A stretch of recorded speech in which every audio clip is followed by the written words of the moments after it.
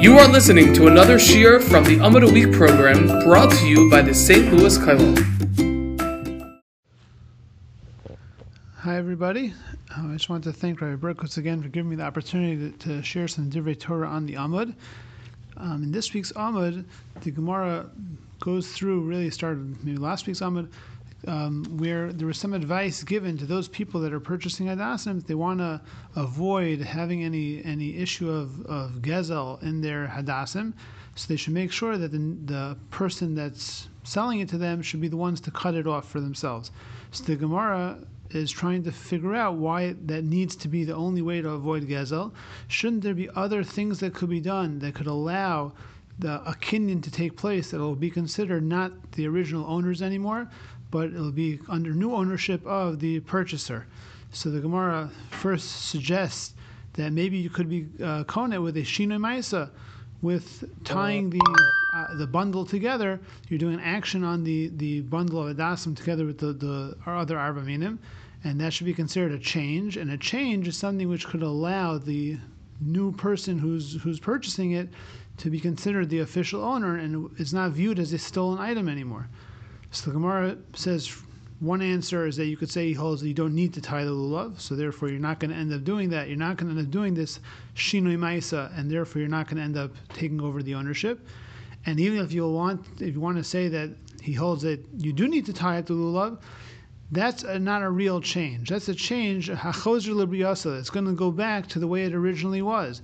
If you tie something together, you can easily untie it, and now you're back to where you were before. That's not called making a real change to the item just to tie it together with some other things.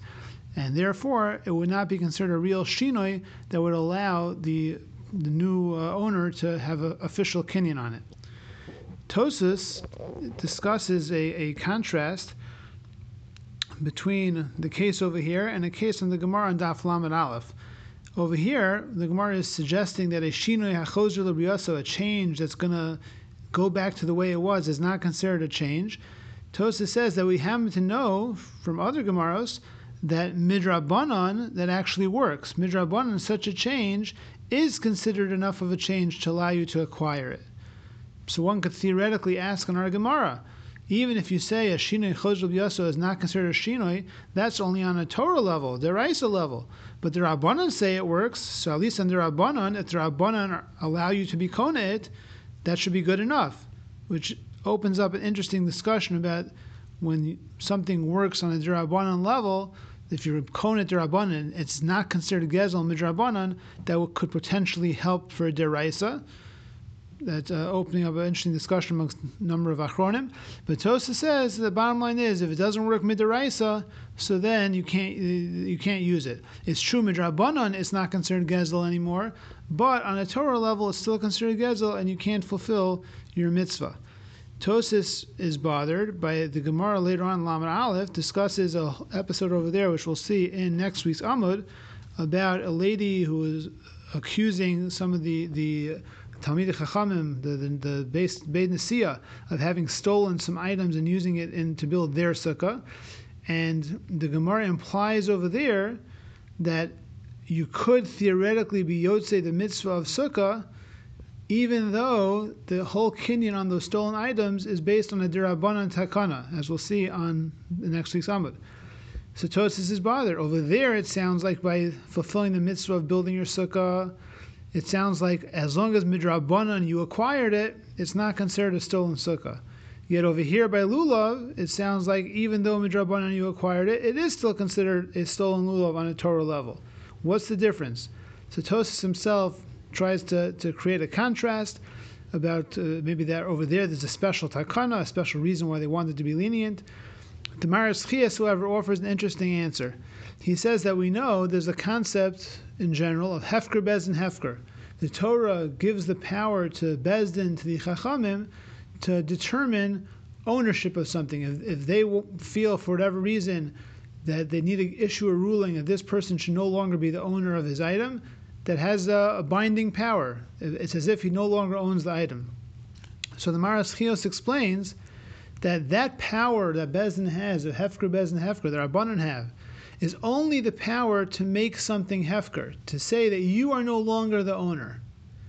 It does not, however, have the power to say that the other guy is the owner. That's another step. It's one thing to say that we're stripping you of your ownership. We're stripping person number one of his ownership. But to say that Bezdin can make person number two now the owner, that's not a power that Bezdin has. That's not within the realm of Hefker, Bezdin, Hefker. So the Maris Chios wants to answer Tosfos' question as follows. By the case of Sukkah on Daf Lamed Aleph, the Rabbanan say that it's not considered stolen. Over there, all you really need to do is make it that the sukkah is not owned by somebody else. When it comes to a sukkah, if you use a borrowed sukkah, you're able to fulfill your mitzvah that way. That works.